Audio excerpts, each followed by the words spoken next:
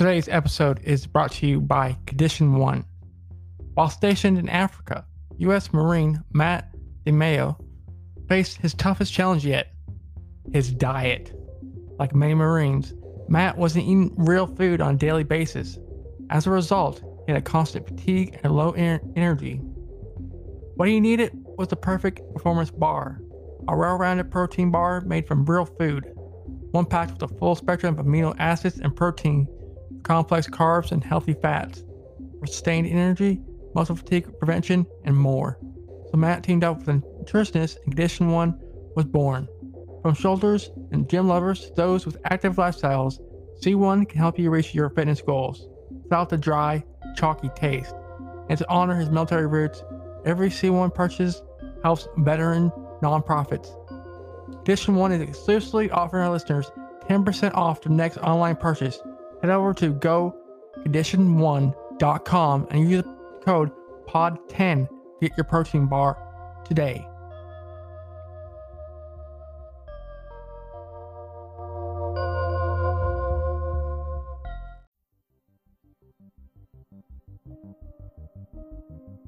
Monster Legend Podcast.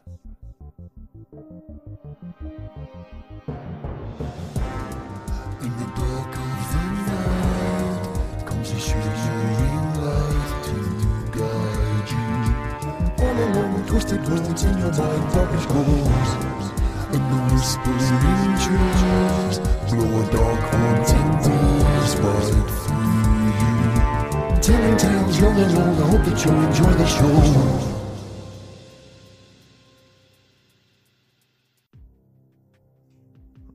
Hello and welcome to Monster Legend Podcast. I'm your host Tanner, and today we have a great guest today, Mr. Jason Lewitt, writer, creator, director, and producer. Cinematographer. Man of Author. many hats. Thanks for having me on, Tanner. It's great to be on here. It's great to have you on. Yeah, and it's good stuff. And who doesn't like to talk about monsters, right? I don't know. I met anybody who hasn't liked about monsters. It's well, I think it's a topic we've been interested in as long as humans have walked the earth, right? It probably goes back to that whole fear of the dark kind of thing and what was out there, and yeah, You're big cats, and we're up in caves and stuff. Oh yeah, big cats, big bears. You know what I mean? Swimming in Jaws is a prime example when you're swimming what's beneath the surface, right? So yeah, good stuff. So who's Jason Hewlett? Well, I guess basically I'm a journalist actually by trade. I have 2 degrees. I have one in journalism and one in foundation film. So my first degree was for movie making. Basically learned all the tricks of movie making, like the writing, directing. That was in the 90s when to be an independent filmmaker was a lot harder than now. Yeah, everything was on film. It was expensive, so that never really took off. I did some docs and some short films, and then I ended up going to actual journalism school, and I was a newspaper reporter for 10 years until our paper shut down. And I covered crime. That was my big thing, was crime, the crime beat. So yeah, that's kind of how I got doing ghost hunting and the show We Want to Believe over at Joe Blow Horror Videos. Everything kind of, my past caught up with me with my interests, and boom, here we are. This past week I was watching those We Want to Believe videos, and they're really good. Thank you, sir. Thank you very much. It's fun. We've got a good team of people who are all want to believe too, in the paranormal, but they've got different, Pete Wren, who's kind of our lead investigator, he's been doing ghost hunting 27 years all over the world, and he heads Vancouver Paranormal, which is it's a government licensed society, the only real one of its kind, I think, in Canada, and it's the oldest ghost paranormal investigation group in Western Canada for sure, maybe across Canada in general. So it's good stuff. I read about, I think Jason was on somewhere, or you were, and on another podcast, and Cryptid Campfire. I think it was on with Eli Watson. Yeah. And I chatted a couple months ago with Shannon LeGros, of course, Into the Fray. Yeah, Shannon's awesome. She is. She's really cool. She's a really cool lady. It's actually what's neat. This whole microcosm of paranormal shows, podcasters. You know what I mean? Everybody's I've met so far is awesome. They're all super nice people, like, which is great. It is good. So what got you into like journalism? Journalism was, I like to write primarily. Like, as a writer, I didn't care what I wrote. I just liked the art of doing it, and it was a way to kind of get paid to do that for a living, because, you know, writing books is not always easy or viable, but you can get, you know, or to make money at it is pretty hard, and I needed to support myself. So journalism seemed like a good fit, and, you know, interested in current events, and got the degree and just ended up at a daily newspaper in the town I lived. I actually wanted to get away from here. I figured that the local paper hadn't hired anybody in 50 years who was at a journalism school, and I ended up the first one. So I got stuck in my hometown, but it's worked out pretty good since. And I think there's just something really cool about, you know, writing, you know, researching things, talking to people, compiling information, and putting it into some coherent story, so it makes sense. People can kind of make up their own minds. So that's kind of how that came about, the journalism angle. Well, what was your time like in film school? Yeah, film school. It was 1994. Believe it or not, when I did that. So I was in my early 20s. I didn't know what to expect, other than I loved movies and I wanted to figure out how to make them. And there was I was like one of the youngest people in the class. Everyone else was like, had done, you know, cameramen for TV news and stuff like that. So I was a noob, but it was exciting. And the only show really filming that was known, that was filming in Vancouver at the time, was X-Files. It was in its second season, was just kicking off. So there's a lot of seeing the X-Files shoot kind of around where we were, which was pretty neat. And it was like a year-long program. It was very intense. We made a documentary and a couple short films, and learned everything there was to know about making movies at the time, which of course was more analog. It was all film, analog, you know, cut, splice, edit kind of thing. Nothing like today where it's all computerized and you can fix it as you go along and all that stuff. But it was neat. It was just it's a hard industry to get into now. It was even harder then. And it just didn't happen. I just kind of, when it was graduated, and took a few shots at things and made some shorts and stuff, and it was expensive and it was easy to get disillusioned. So I was just kind of like, well, fuck it. I'm gonna go do something else at this point. I just don't know how this is going to work. But it's nice to have that come around now to do We Want to Believe, where it's, you know, we shoot on digital cameras, and it's a lot easier to do it yourself than it was back then, for sure. How did they use cuts and edits and stuff and film? Would they have to actually cut the film? Yep. You put it together with tape. Tape. Oh. Hours in a dark. I remember we were made a 10-minute short, and we must have sat. I mean, my co-editor, because I was an editor, and so was the other guy, sat for weeks, all day, in a dark room with like a screen smaller than the computer screens nowadays, just watching the movie, seeing it. Okay, we want to cut here. The director wants to cut here, so you cut, like literally, like snip, tape it together, hope you got it at the right point so it looks good. You know what I mean? Yeah. And if it didn't look good, you had to do it again. But film was expensive, so I mean, it was like $8,000 for 2 minutes of film. So if you fucked up, to go and do it again was hard. Whereas now, you've always got that digital file, right? And you kind of got line the things up on the screen, and you can just make your cuts or move it around or lengthen it or shorten it, and it's a lot easier, not easier, but better way of, I think, making a product now than back then. I don't know how. I mean, those editors, man, they deserved every Academy Award they ever won for doing it. So Utah's crazy. It is, because when you sort of mentioned you wanted to talk Monster Legends of Utah, I'm like, well, I didn't know much about it other than Skinwalker Ranch, right? Because that's kind of been very much in the public consciousness with books and a feature film. And there was on History, didn't they had a new program? Yeah, Hunt for the Skinwalker, I think. Yeah. And so wanted to start doing some digging, but it's kind of they got a lot of lake monsters there. Yeah. Never would have thought about, right? And their Bigfoot kind of stuff. And apparently at some point people even released a couple whales into a lake, hoping they would breed, and people saw that. So I don't know where you want to begin, man, but I'm excited to talk about wherever you want to start. Well, let's start with Skinwalker Ranch. Okay, yeah, that's an interesting one. I read the book, but just finished like a couple weeks ago. The book that by Colmay Kelleher and then George Knapp. How was the book? The book was really good, very detailed, because they got to spend, what was that the company called? I'm glad I got it in front of me because this is where my Saturday morning brain is a bit fried. But NIDS, which was like I think one of the first really heavily funded scientific groups to look into paranormal investigations, were able to buy the ranch from the previous owners and spend like 3 years investigating it. And it's interesting because they could literally just sit and have a dedicated team there to investigate all this phenomenon. So they document that in heavy detail, more detail than I've ever seen in any other book before. Hang on here, I just want to get the name of the family.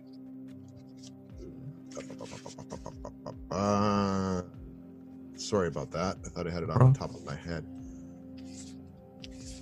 The Gorman family, because they had purchased it. They were ranchers, and they had purchased it talks about sort of how the family purchased this ranch, and even the previous owners. Like the one thing that they kind of thought was weird is they went in. The previous owners had these big locks on the doors, like on the inside, to prevent something from outside getting in. Well, and they just, whenever they'd question the previous owners, it was just like, well, for personal safety, you know what I mean? But not go into any real detail. So it talks about that, and then how the Gormans started. One of the first things they saw was this wolf that was like larger. This giant wolf, and they try to shoot at it. Yes. And like it wouldn't do nothing. And shot at it. Yeah. They couldn't even see it bleed. And he would shoot at it with like, a high-powered rifle and then a shotgun, and this thing didn't care. It would just keep kind of advancing on them. So that was kind of the first real encounter. And then it just started into like the lights, like the blue and orbs in the sky. Yeah. More wolf-like creatures that would actually attack livestock. But what's weird, the couple things that really stand out, the Gormans talked about, was they'd have like a half dozen cattle that they knew they wanted to put into like, a cattle trailer to move it. And they were in a pen. So they were patrolling. Tom Gorman and his wife Ellen were driving around. They said, okay, we got to remember to go do that. They came back and all the cattle were put into the travel trailer, like just crammed into it in like within 10, 15 minutes. That's weird. Stuff like that. And then being able to see these weird, they could see like rectangular orange light in the sky, but you could almost see through it into something else. And they'd see things come out of it into our world. So it's like, there's a lot of that. But once the NIDS team showed up and started doing investigations, they tried everything in terms like audio, visual, infrared, all these different techniques to capture it. They couldn't get anything solid, but they had lots of what we call in paranormal investigation, personal experiences. Yeah. Feelings, seeing something that wasn't actually caught. They even had one of these things in the ground and this arm come up. They could actually watch it happen with the naked eye, but it didn't turn up on camera. Huh.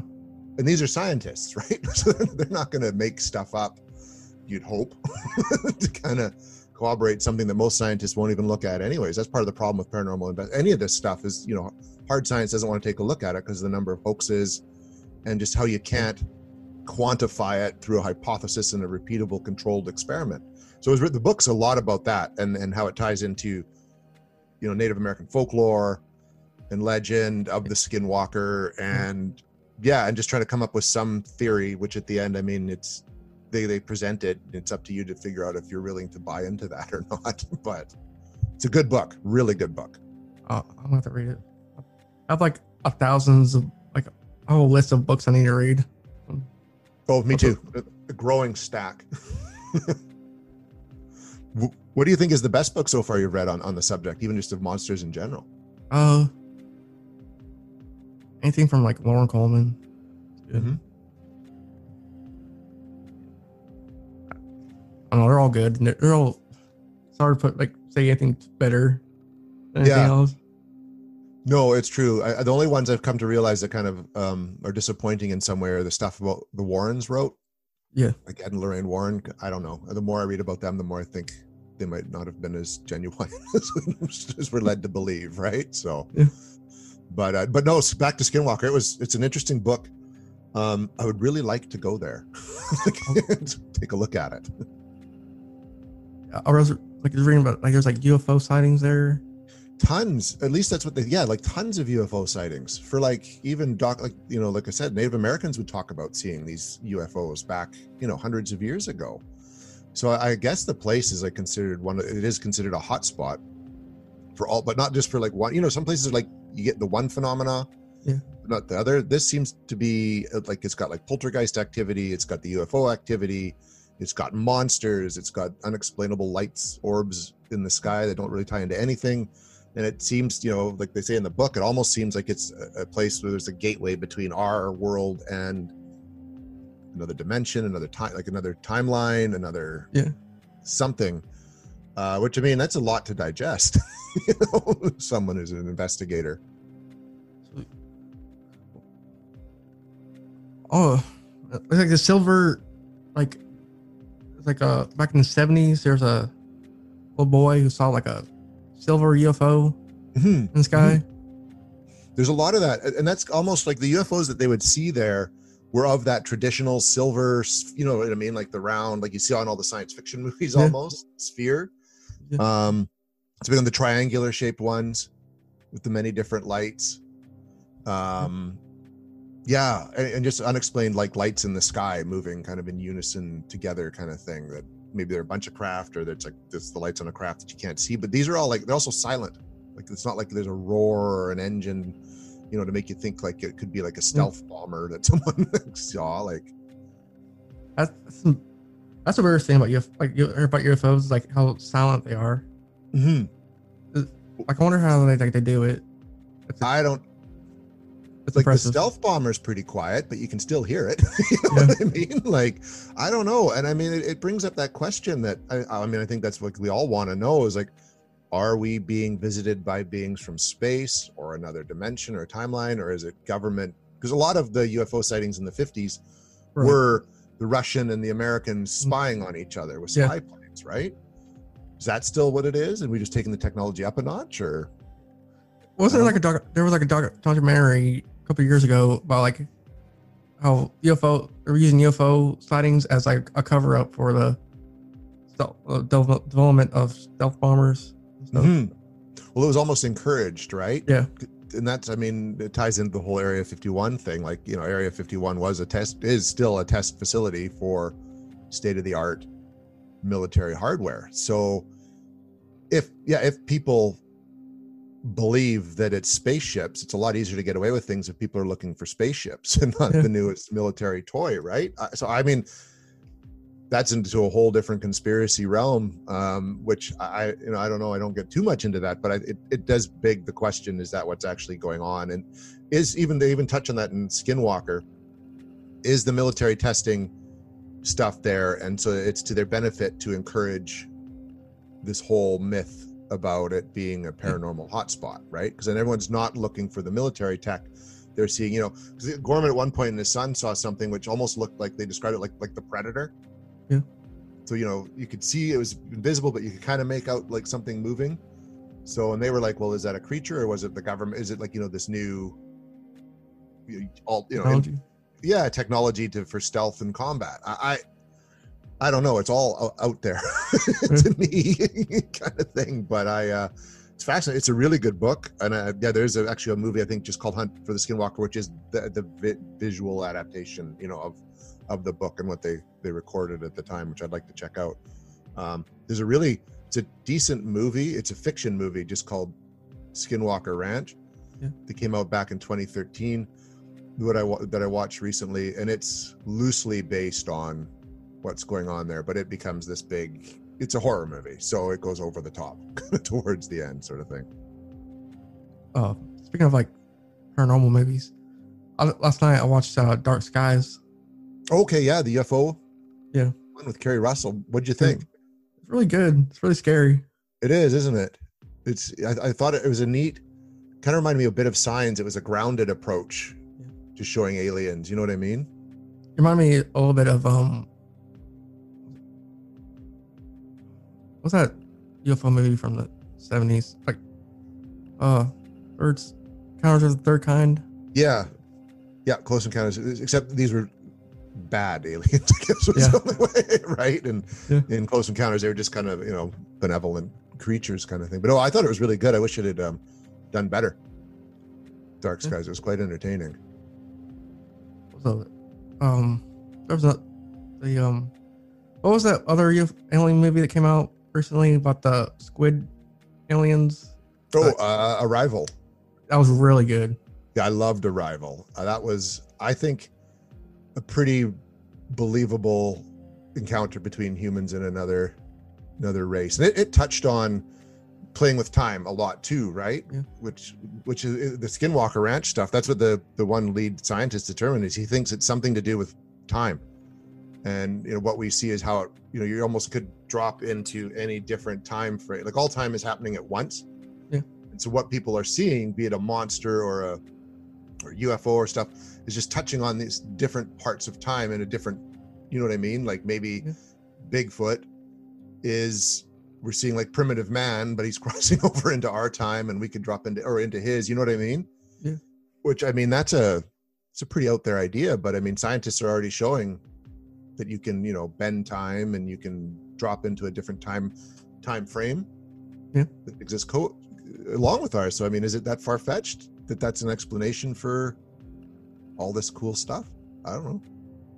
Yeah, there was like a test done in Antarctica, but like they're sending like solar stuff coming from the sun. It's supposed to be coming towards us, but it showed like some of them were coming back to the sun, like a different time, reverse time. Yeah, it's weird. That's going on, and I mean it. I believe it. We have those experiences with deja vu, right? Where it feels like we've done that before.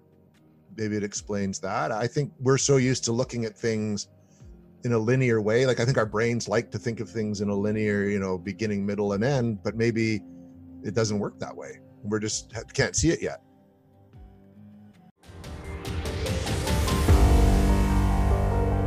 Hey guys, this is Eric and Jessica Carrier, the hosts of the Prairie Land Paranormal Podcast, and we are excited to officially be part of the Paranormality Radio Network.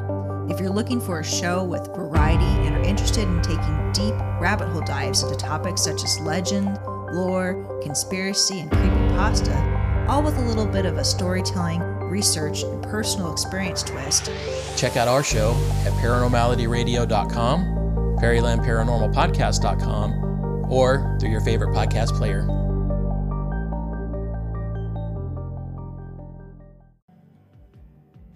I don't know. It's interesting to think about, though.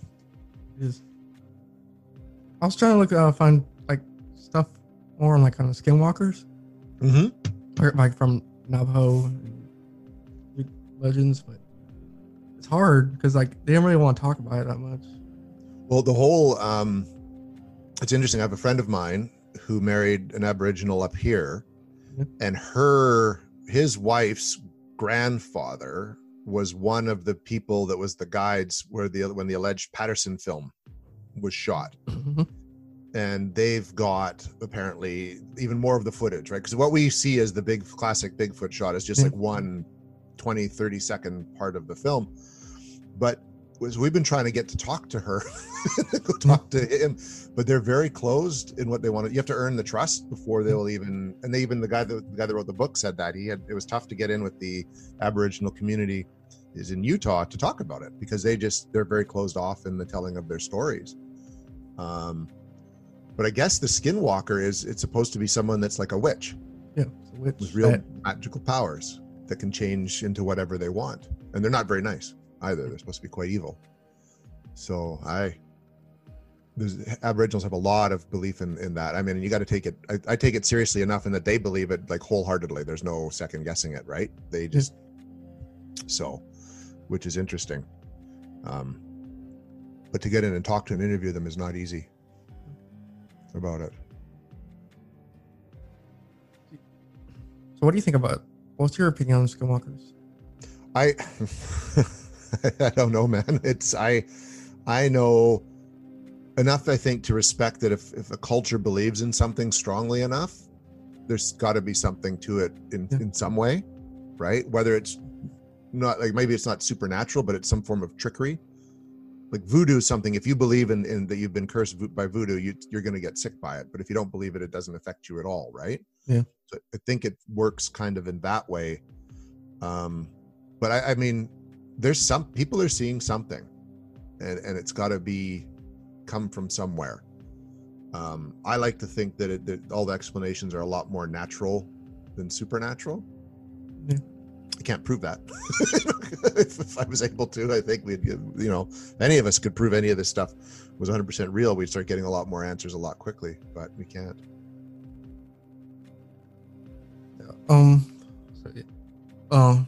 Anybody listening? Well, hopefully somebody's listening. I'm sure somebody is. Lots of people probably are.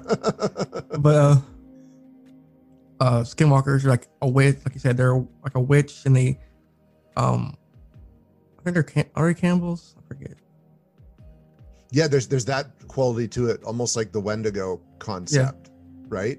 Except they can shift back and forth. Like they can look like a person like you or I, but then they can shift into something else. Whereas a Wendigo, once you eat human flesh, you're a Wendigo. Yeah, Wendigo's weird. It is. It's creepy. I find that's one monster legend that I find unnerving in its way. Probably a good don't probably shouldn't eat people or eat your family or you turn into a Wendigo. It's a cautionary tale. Don't go around eating people. It's bad. Okay, you don't want to be a monster. Like literally a monster. Yeah.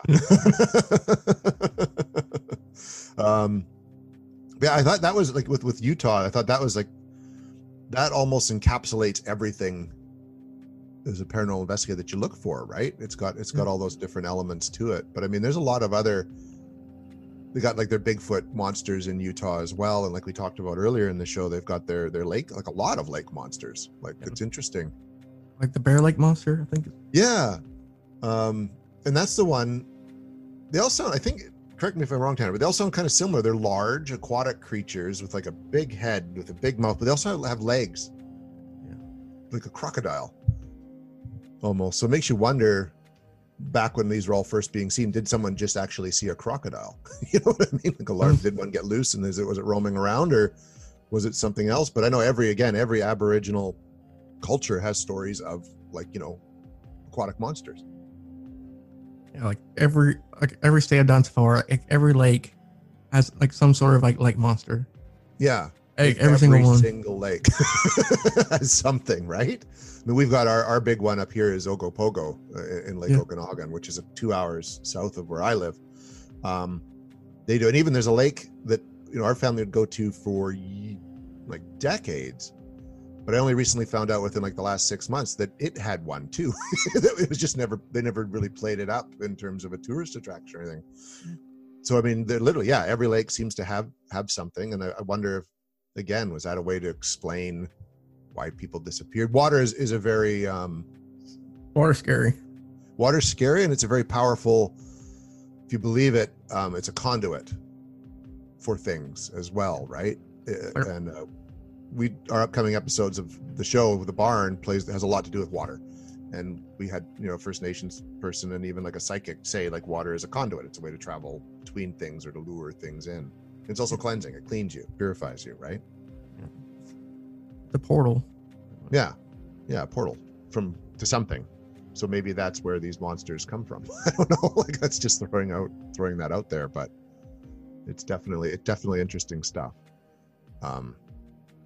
I've never, that being said, I've been through, I love being on the water, and I've never seen anything in any lake or anything like that. I've even been to Loch Ness, and I never got to see a monster or anything like that, but it was pretty cool. How was it at Loch Ness? It was great. It's a beautiful spot. Yeah, beautiful spot, and it's like right on one of the main roads through, so you can kind of get out and look around, and it's neat to see a place embrace that story. Like they've got boatloads of Nessie merchandise, from books to stuffies to, you know what I mean, like everything Nessie. And then you can do lake tours to try to find it, to go out and see it. It's just kind of got the big Nessie statue right on the side of the road. It's really cool. Scotland's a beautiful place anyways, but yeah, Loch Ness is amazing. And it's big, like it's big. It's amazing how big a lake it actually is. So and Loch Ness is shaped very similarly to our Lake Okanagan. So I thought that was interesting too, that both would have a monster and be similarly designed. Bear Lake monster is like a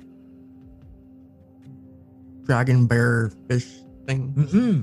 Yeah, exactly. Dragon. Yeah, with like it wasn't the one with the horse's head, was it? It was kind of more dragonish. One of the other Utah lake monsters had kind of, they described it as a horse-like head, but the dragon bear concept, yeah, at least the dragon head is similar to the Ogopogo, of what it's supposed to look like, but more of a serpent body than like the bear-like body. And I guess doing my research, the Navajo, I guess, would call them water babies, and the monsters would try to lure people into the water. Oh yeah, to water eat them. baby. Yeah, just Water that's baby. is scary. Like, you know, something which hence it can walk on legs, come up, and drag you back into the water, right? So you're not safe, even on land. Oh, like the water. Were these ones where like the water babies would like cry or something, and you Yeah, go out there? to see what it is. Like you think some kid's drowning or something like that, and then it gets you. That's kind of creepy. Yeah, random babies crying or insanely creepy to me. Yeah, I don't care where you are. Like, I have a child, and to hear him cry in the middle of the night was creepy in its own way when he was back at that point in his life. But there's an interesting, I don't know if it's so much with the Aboriginal community down in the States, but I know up here there's a spirit that's supposed to lure you. If you're in the woods, it will try to lure you away from your group of people in much similar ways, with crying, or it'll look like a friend of yours, and it'll try to lead you further out into the woods till you're so far away you can't get back, and then it gets you and kills and eats you. I believe there's a lot of similar stories like that, like with the Lenora story, and I don't know, because there's one story in Alaska about, it's like mermaid lady, like mermaid werewolf. Yeah. Like take kids and keep them forever, and like sucked her youth out of them. There's just something wrong about that. Like, it's I know what you mean. Yeah, but I've heard of that too. I can't remember what it's called. But I think like these monsters, like maybe they started off as, you know, partly cautionary tales for people or to kids, right? About kids in life. I don't know. Like but every culture seems to have something, and they're all very similar. Like very Bigfoot. like weirdly similar, for like cultures are like hundreds of thousands of miles away apart from each other. Exactly. Like China had Bigfoot stories, kind of, you know what I mean?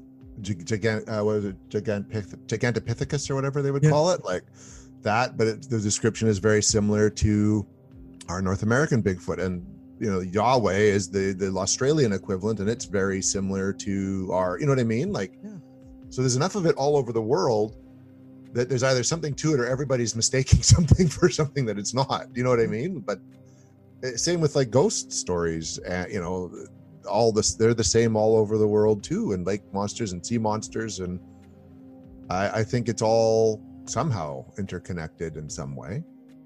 Definitely. Ghosts are weird. Like I watch, like, when, you know, everyone knows what ghosts, like, I don't know what ghosts are really. You know what I mean?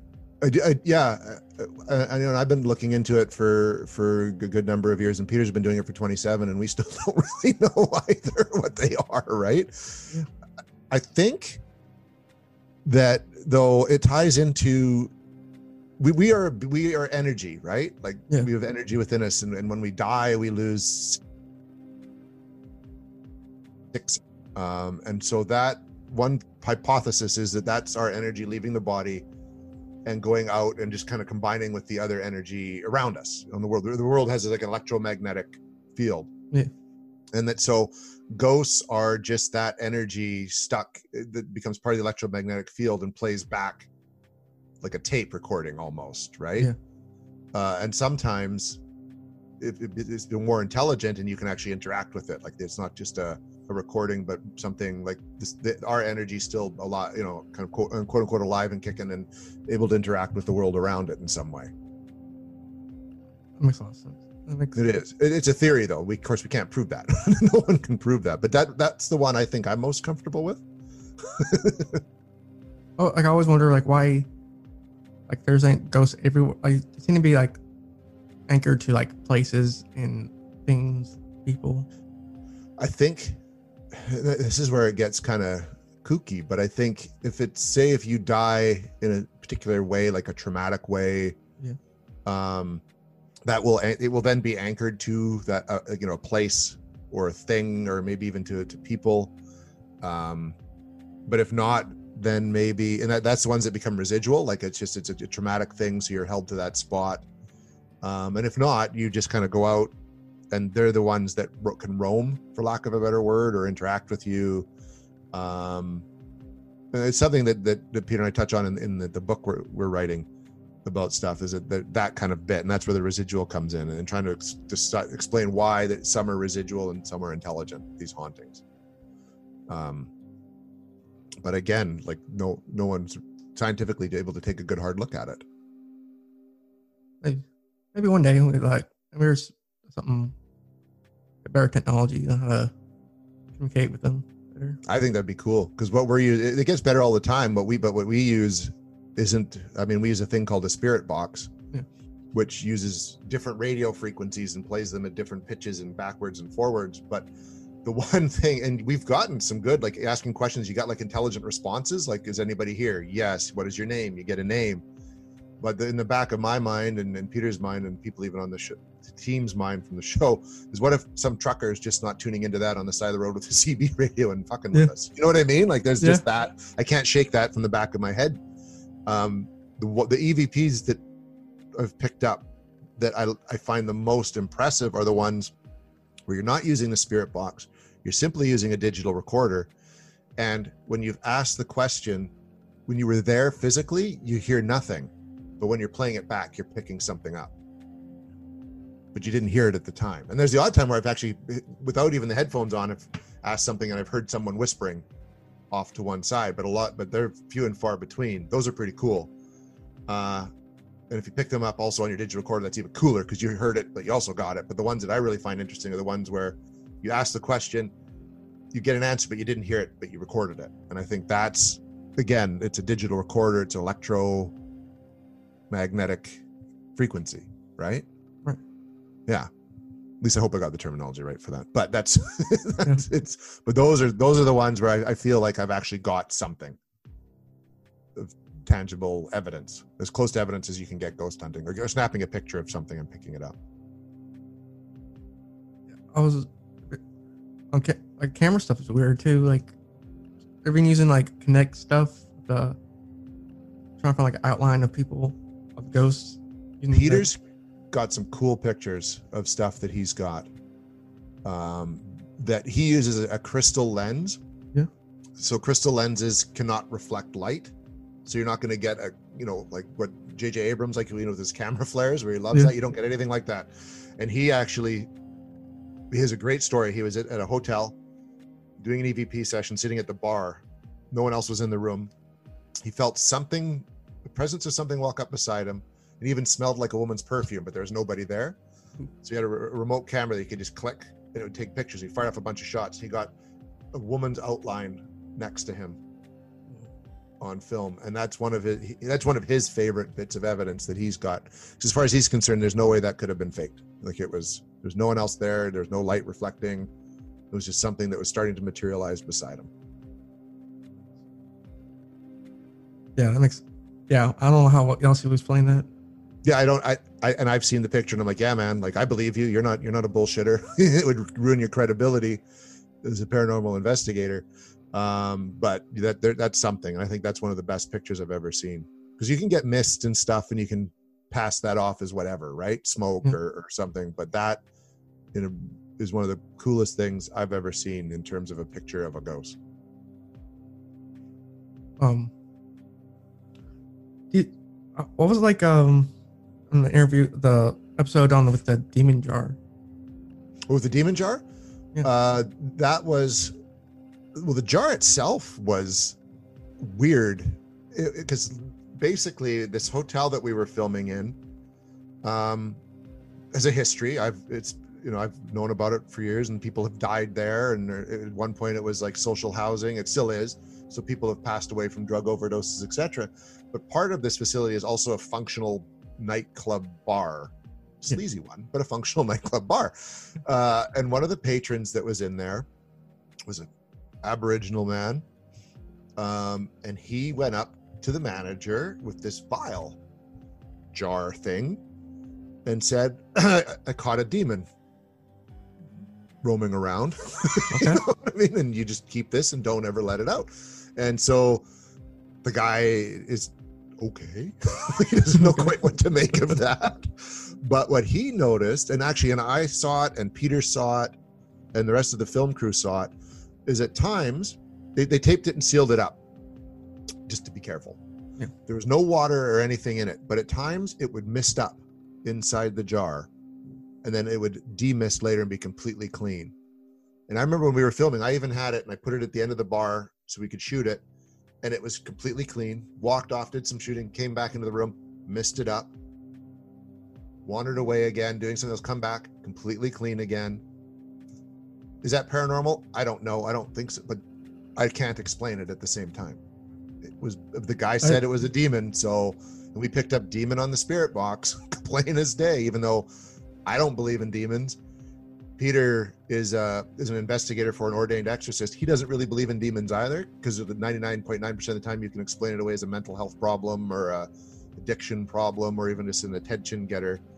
But there's 0.1% that there's something going on. He believes more, and I kind of do too. There's more like a negative energy. Yeah. So it's, if you're a good person in life and you become a ghost, you're going to be a good ghost, for lack of better words.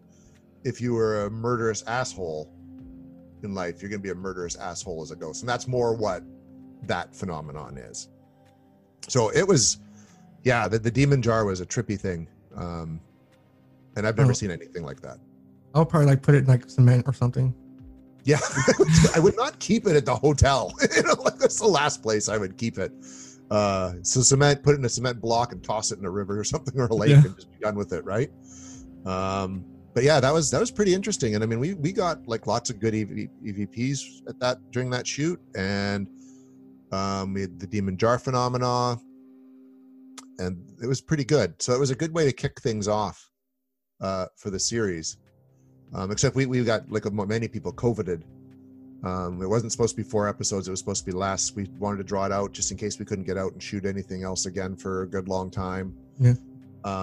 So with the barn, which comes out on the 4th, it was a tighter shoot. It was an interesting shoot, but tied in with water, and we're just doing a good couple episodes out of it. Mm-hmm. How long did you guys film for? How long does the film take? For the demon jar, we shot for like a whole day. Ooh. Like a full-on investigation for a whole day. Same with the barn. It was as well. We've got another investigation coming up that we shot for an evening, like an overnight, almost an overnight kind of thing. And then right now we're in the middle of filming some Sasquatch episodes. Nice. So we've done 2 full days of filming, and we've got 1 more to go that we're going to do a little more into the fall. Because that's just a lot harder. We're ghost hunters, not like monster hunters, so it's a lot different. But we brought along an Aboriginal storyteller who's had his Squatch experiences, so he talks about it. And he actually caught what he believes is a Sasquatch yell. He recorded it. Another part of that, we went up to this remote lake with a fisherman who'd been going there for 20 years, and every time when he's out on the water, he gets this one part of the lake, he hears wood knocks. And they start when he gets close, and as soon as he leaves, they stop.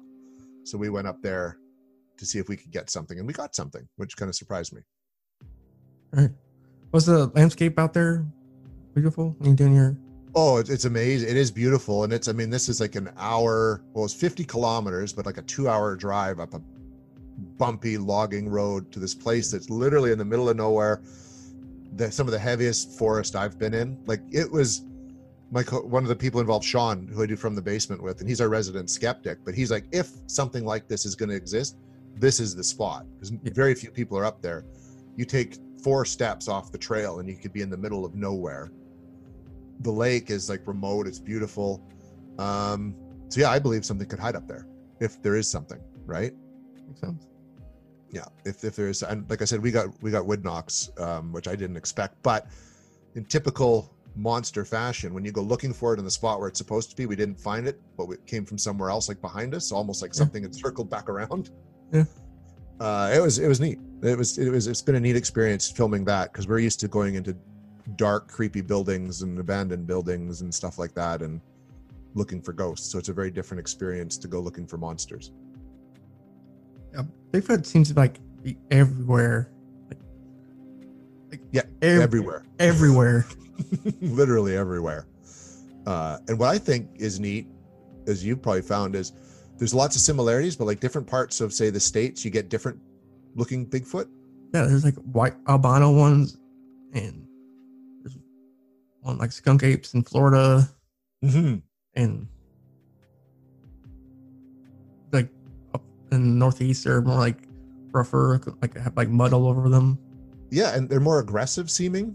Yeah. You know what I mean? Like in the East Coast, they're an aggressive species, and the West Coast ones, maybe it's all the BC bud, they're just kind of chill. You know what I mean? Yeah. They're just sort of hanging out. They're not going to get too mad at you.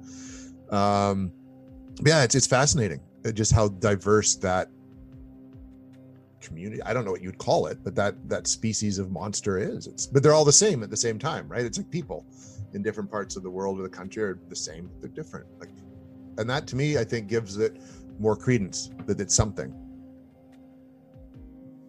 Oh, it's weird that like North America doesn't have like a giant ape. I guess the closest we've got is it's Bigfoot, right? Yeah. I don't know if South America does, Africa does, and Australia. They don't. They're like I guess more like us, because they're an island, right? Yeah. But even like Russia and China and that have their ape-like creatures, Monkeys, right? Yeah, they're monkeys. So, but we never did. We have bears, bears and mountain lions and cougars and all that. Wolves, which are also European. Yeah, wolves are. I've heard stories about like giant, like black wolves and black dogs. Stories all over the world. There's like a story of black and white dog, good and evil, hounds of hell. Yeah. Stories. Well, England has their fair share of that. Like Warwick Castle has its black dog it has these menacing red eyes. With these menacing red eyes, right? Like it's, I guess when you think about it, monsters can almost be anywhere in any kind of way, shape, or form, right? Like, I think that makes them kind of cool. Where did your interest come from, if I may ask, Tanner? Oh, man. I like good story. I was like probably just watching like old Disney movies and old horror movies, like the Wolfman movie, and reading like a bunch of like Goosebump books and stuff. Love stories. And Me too. I like being scared. Yeah, I do too. Actually, right? Like, I don't know if you've found this, but everyone I know that is interested in the paranormal also loves horror movies. Yeah. And horror books and scary books. And maybe it's because we do actually like being scared. Like, or we want to know more about what's scaring us. Yeah. You know? And it's fun.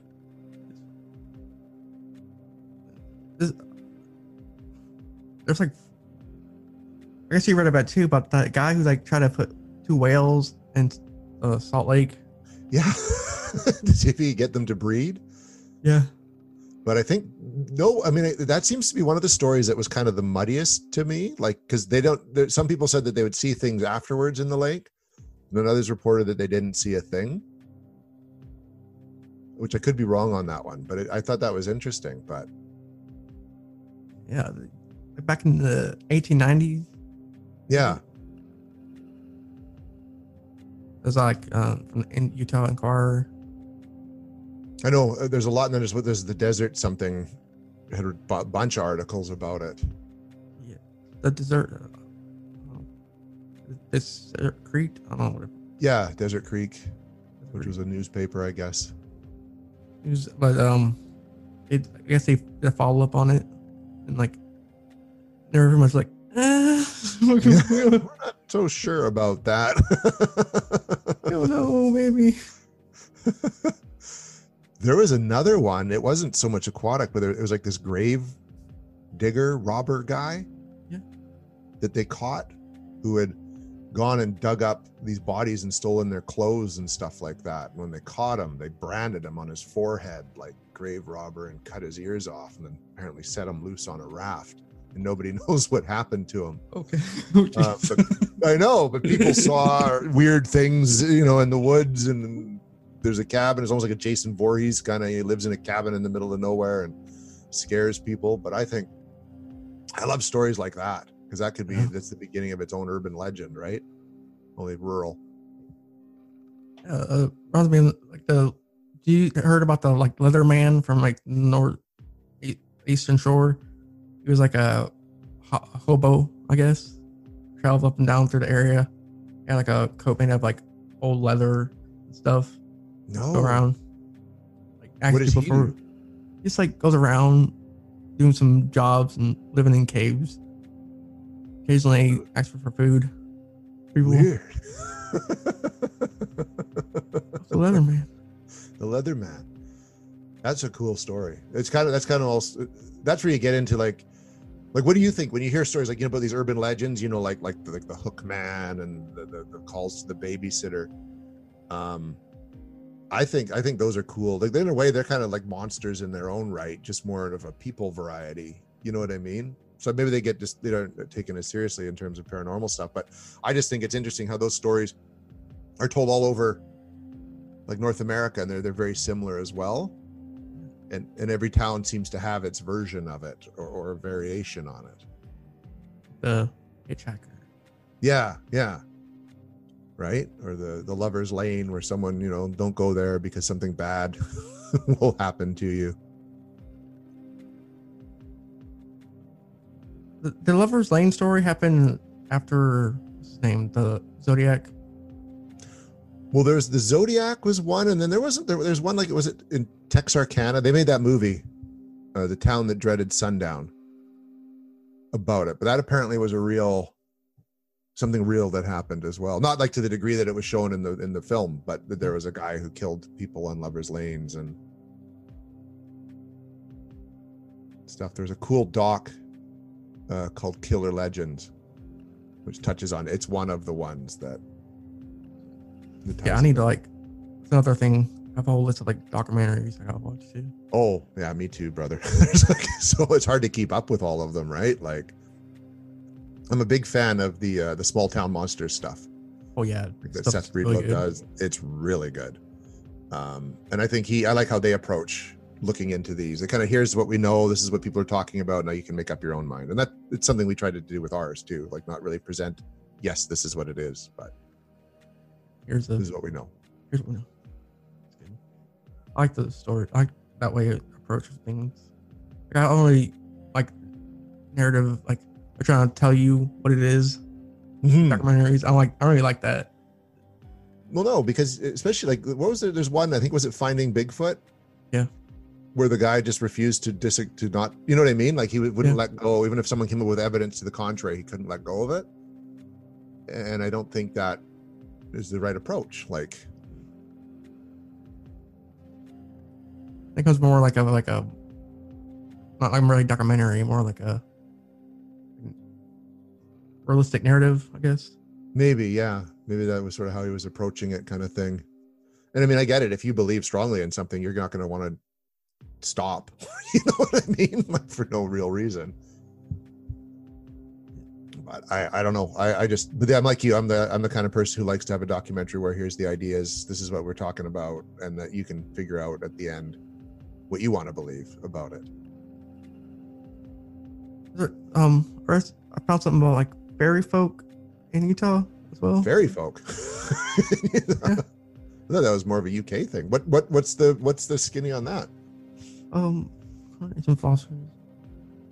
They're like gnomes, I guess. Okay, little people. Did you find like a lot of legends about little people in the world, about cultures? They're big. We talk about them a lot up here, especially again. It's a lot of it comes back because the Aboriginal were the first people over here, right? And they have a lot of those stories, and they believe like that Bigfoot and the little people, they're all part of this kind of other race that exists with us and in the forest, and they go into caves, at night kind of thing, or come out at night more, and back in the daytime. And the little people are almost like the scouts that go running out and look for things, and they'll kind of lure you people. They take people and they lure people back into the caves, and you become their slave. And time travels differently there. Again, playing with time, right? So you could go in there and it might feel like you're in there for a night, but if you ever leave that cave, you could be like an 80-year-old man and just cack like that because you've been in there that long, right? Scared. Yeah. Time's weird. I think about time a lot. Like, time's really weird. You think about it. Oh yeah. I try not to because it becomes a whole different ball game, right? But it's I think there's something to it. I like this whole playing with time thing. Like, think of your life. Like, I know for me, I'm in my 40s, and now I have a lot of trouble remembering things from my 20s, even though it wasn't that long ago. I've trouble like remembering like stuff from yesterday.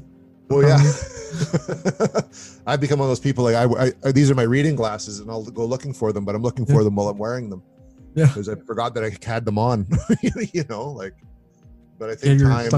Looking for your sunglasses, and it'll be like on top of your head. Yep. Yeah, totally. So I don't know, but I think time is interesting. What do you think of John Keel, who wrote Mothman Prophecies? His thoughts on these being ultra terrestrials, all this stuff, and they just adjust what they want to what they look like. Like they're psychically implanting these images into our heads. Yeah, or they'll take on a form, like they'll look like a Mothman, or they'll look like a Bigfoot, and their craft, because when UFO sightings through time have changed with the times. So we see space age technology as these UFOs, but back in the day they were like these flying Zeppelin blimp things. You know what I mean? Cigar, like metal cigar shaped. Objects. Tubes. So is that these ultra terrestrials projecting what we could conceive, and then as time goes on, they project it differently, and they come through as different beings that look different than us and to exist in a different plane of existence. He seemed very big on that whole different plane of existence thing. It's possible. I don't know because I don't know what's possible. And nor do I. I think that's something we don't know, right? Like, what is possible? We only use 30% of our actual brain capacity or something like that. And our vision compared to like other animals is like kind of not that bad, not the greatest. No, which is why when you see like they believe pets see ghosts when we don't. When your dog or cat is just staring at something in the corner and its hackles are up, and you're like, what's wrong? Yeah, and there's that one shrimp, like a whole like spectrum of vision that we don't have. Mm-hmm. The mantis, was it the mantis shrimp? Right off the top of my head. But no, I agree. I agree. Like we aren't using all of our senses like we used to, because we live in places where we've got electric heat and light and all that, and we apparently had a lot more evolved our senses, and even like our sixth sense that people talk about when we had to survive in caves and out in the woods, because we had to survive. So we were using all this more, and there was no natural light, so we were a lot more in tune with whatever's going on around us. That's maybe not normal but paranormal, but now because of the way we live, that part's shut down because we just don't need it as much. And there's some of us who tap into that a bit more than others.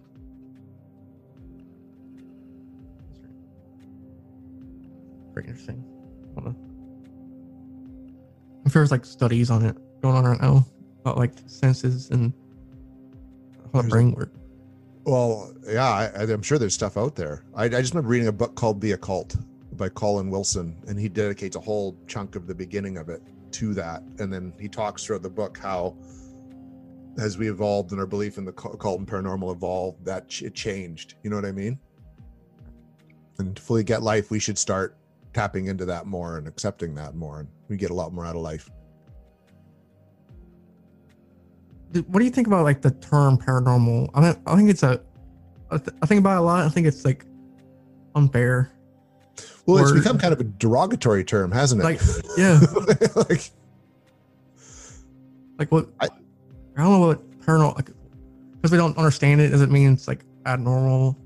I guess. I'm thinking that's how it works. Like, there's normal, which is what is the believed by mainstream society, which I don't put much credit into us as a mainstream society. So I don't think it's good to. How do you define? Remember, Mulder even said that on the X-Files. How do you define normal? But paranormal is that anything they just can't explain. They haven't explained yet, I think. Where you like think about like a few centuries ago, pretty much this right here would be paranormal. What we're doing. Yeah. Because I'm in Canada, and you're not, but we're talking like in real time. We can see each other. Yeah. We'd be burned as witches probably if we claimed to be able to do this.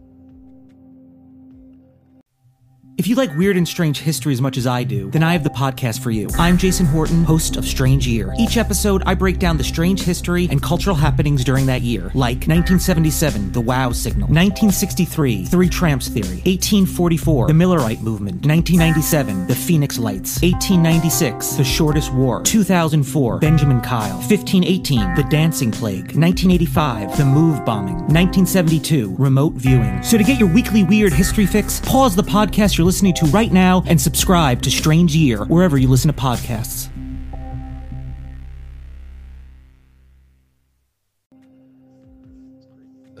I'm trying to think about it a lot. Yeah.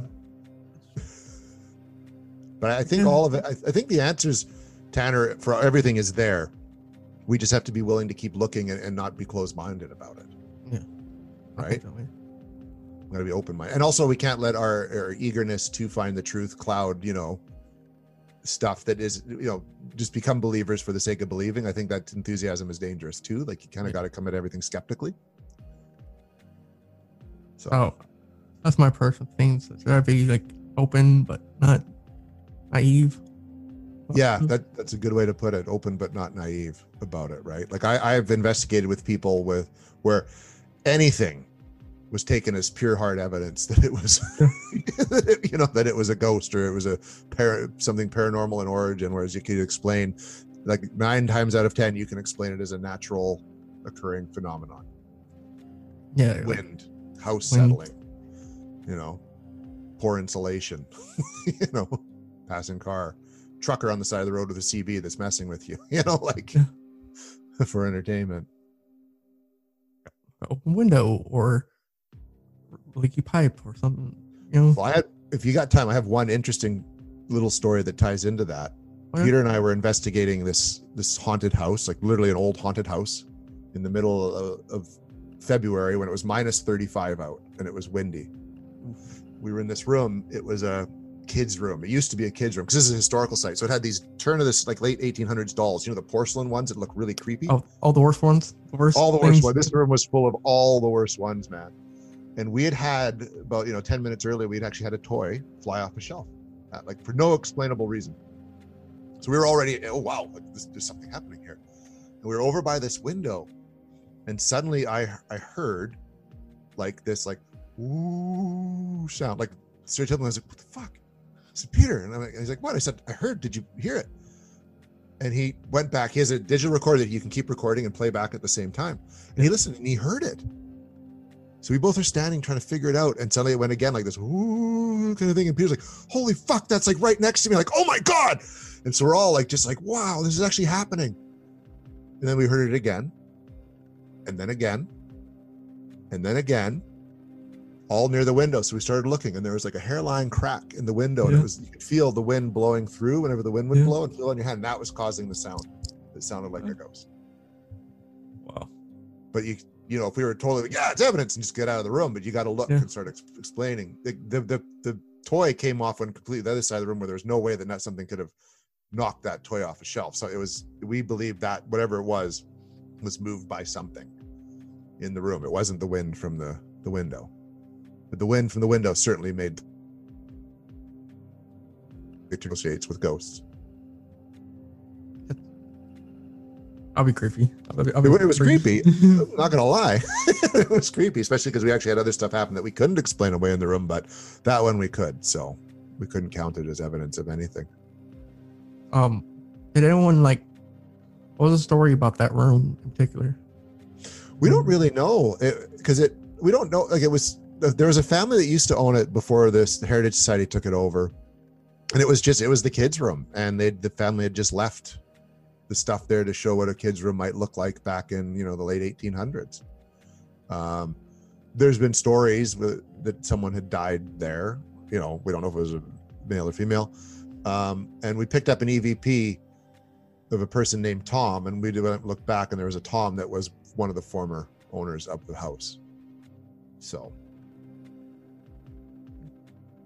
but did he? Or I guess he died there. Must have.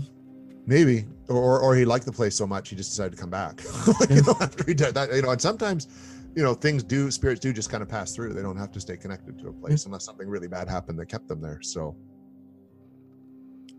it was interesting. Are you familiar with the? Kind of worry about talking about Henry the doll. Henry, what's the story of Henry? He's like a haunted doll. Okay, like an Annabelle sort of thing, or. Yeah. I don't want to talk. This creeps me out talking about it. Okay. Yeah, there's something about dolls, right, that are just kind of creepy in their own right, and you attach a ghost to it or something, or an evil spirit. I don't know.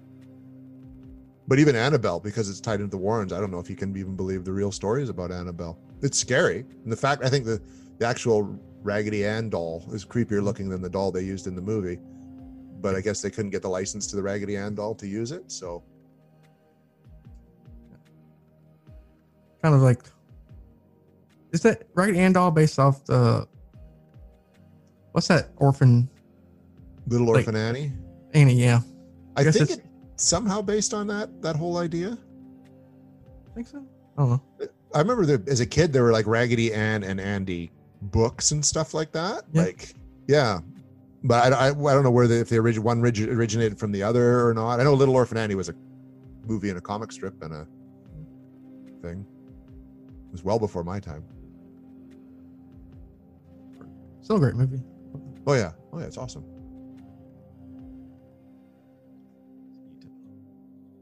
So I want to go to Utah just to take some pictures and stuff.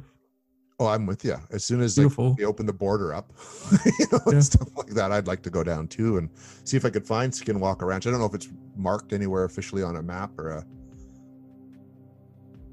calendar, not a calendar, like a map or GPS or Google Earth. It must be somewhere. I'm sure if you Google, I wonder if I could pick it up on my phone. Hang on. I'm going to try an experiment here. See if I can find it. Skinwalker Ranch, historical landmark in Utah. Yeah.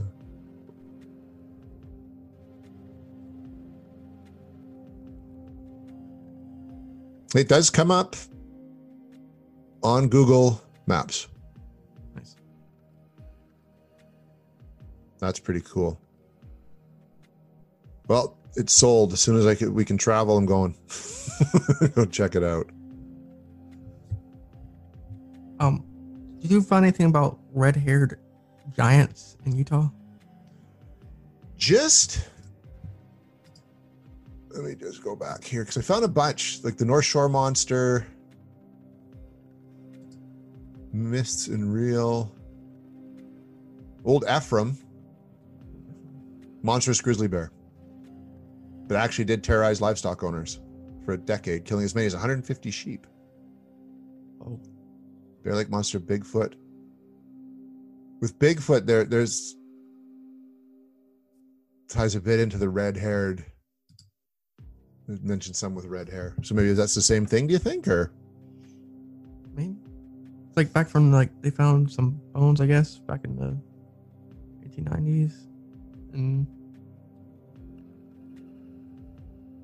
the sun claimed to be called to be 11 inches in diameter and the be 19 inches long.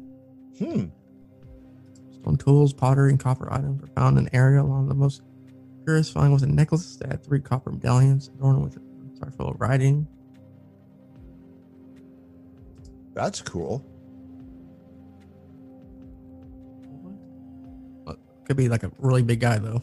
You know? It could be. And I mean, there's a whole belief pattern that the Bigfoot's just a bear people are seeing walking on its hind legs, which is rare, but they do that. Yeah. But I don't think you can account every single Bigfoot sighting as a bear on its hind legs, considering, you know. Those bears are kind of skittish too. Yep. Yeah, they are. And some of the Bigfoot stories, they're the complete opposite of that. They're quite aggressive and, you know, will come at you. I mean, one thing I want to try on our last filming date is apparently if you play the sound of a baby crying in the woods, it'll bring them out. I want to try it, but I want to make sure I'm right near my truck so I can get out of there just in case. The rest of the team isn't quite so keen for me to try it, actually. So we'll see what happens. We terrified, like a whole like squad of them show up. Oh God, I couldn't even imagine that. Oh no, it's a bad idea. There's no baby. There's no baby. We're sorry. Don't want to get beat to hell by a Sasquatch, that's for sure. Or like they're super intelligent and they're like conversationalists. Could you imagine? I think then, like that would be fantastic. I got so many questions to ask. Like, why do we think we're smart for? We don't wear clothes. Exactly. Why y'all wasting time wearing clothes? You know, just grow hair. Easier to clean. Save a ton of money on clothing and laundry bills and all that kind of stuff.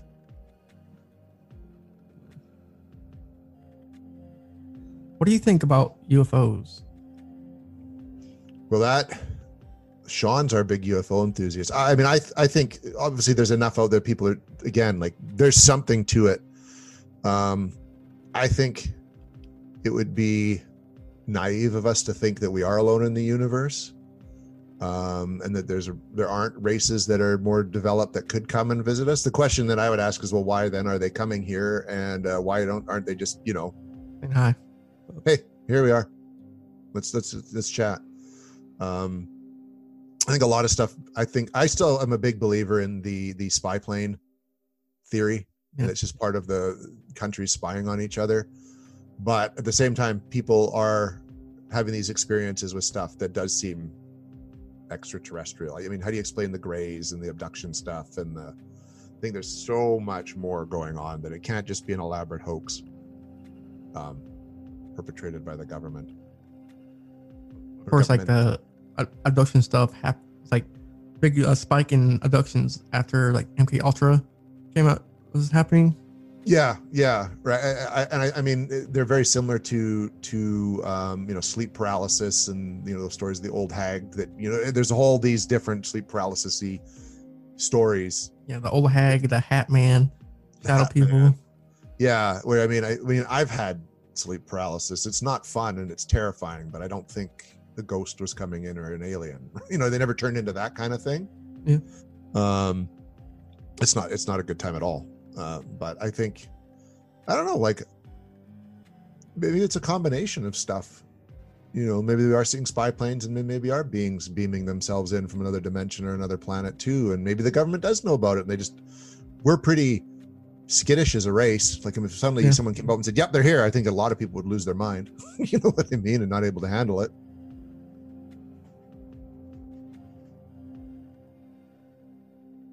Yeah, definitely. Like you're saying with like putting an idea, like Keel was saying about putting idea of like images in our heads, or I think there could be like the UFOs are aliens themselves, like they're be organic.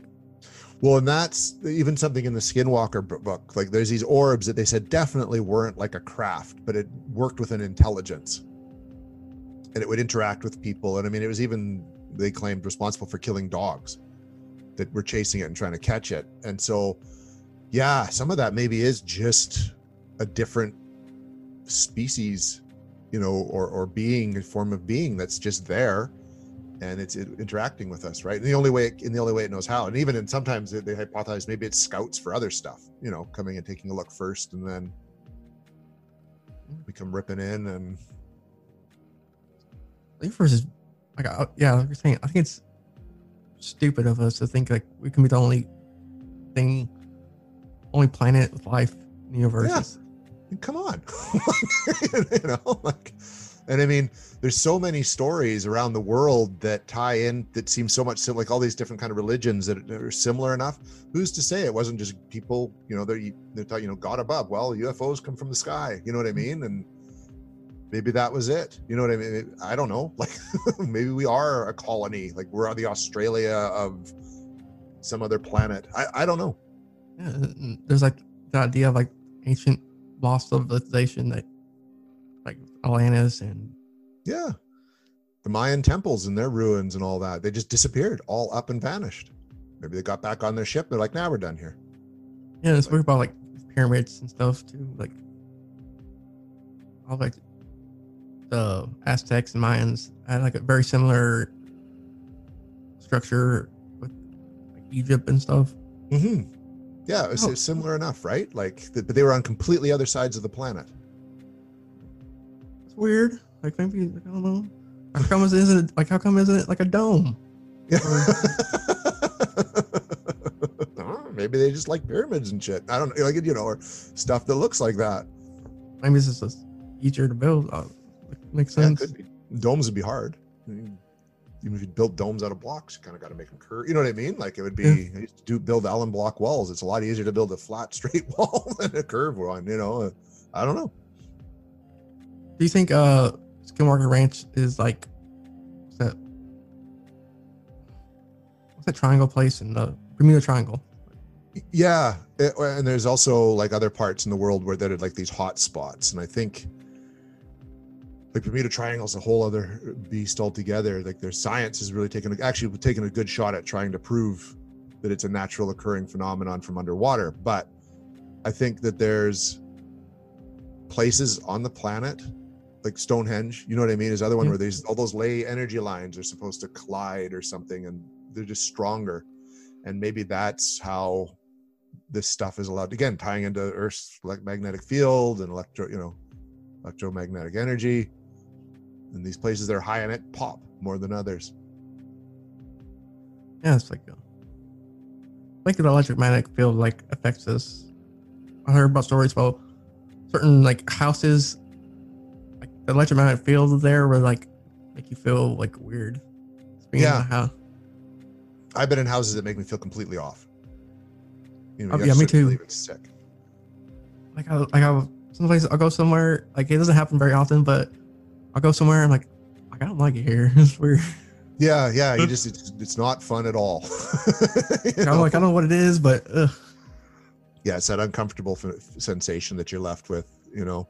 And some people take that as a sign, like, you know, for hauntings, that this place might have something not good there. It just feels off or sad or whatnot. But maybe the EMF readings are too high. Although they haven't come up with a measurable form of EMF when you start to get those feelings. You know what I mean? There's not a consistent rate, even that causes hallucination.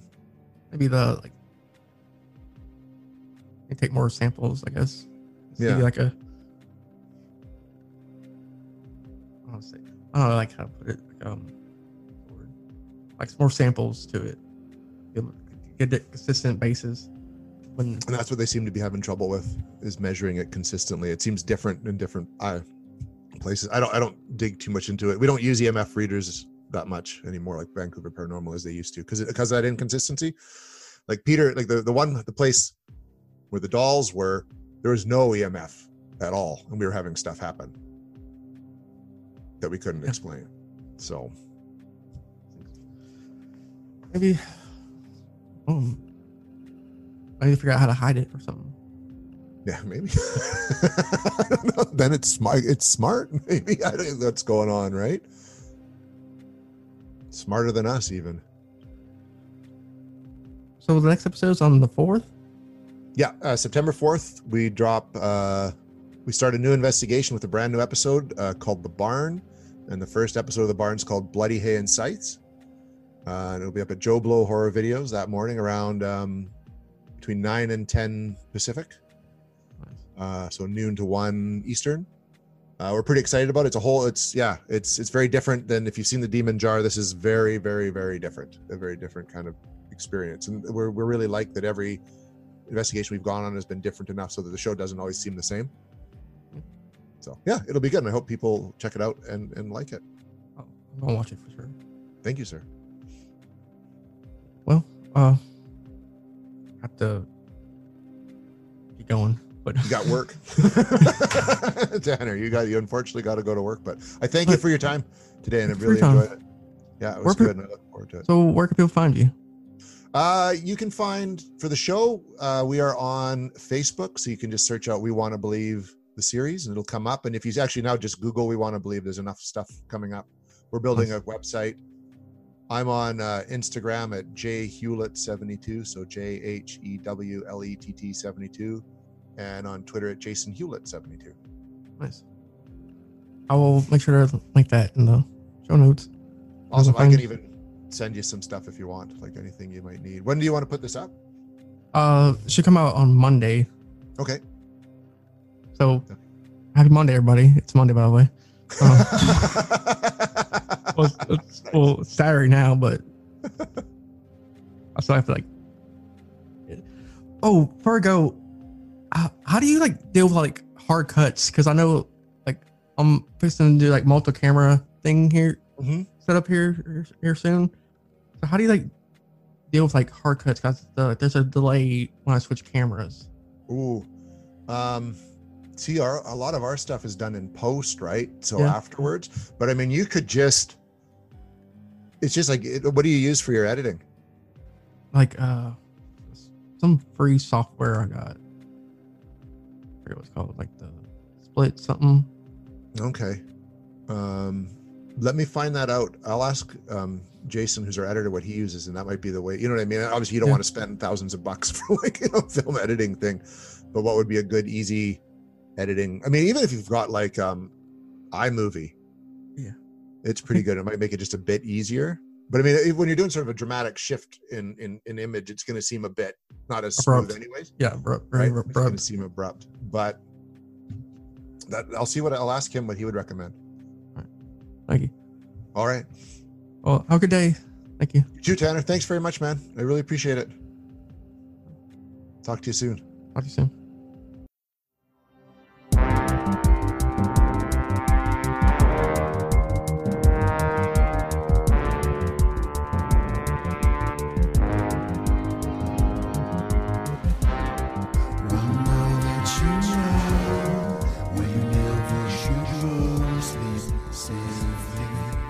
Keep one eye open in case they still follow you home. Thank you for listening to this episode of Monster Legend Podcast. You can find everything you need to know about Monster Legend Podcast at monsterlegendpodcast.com.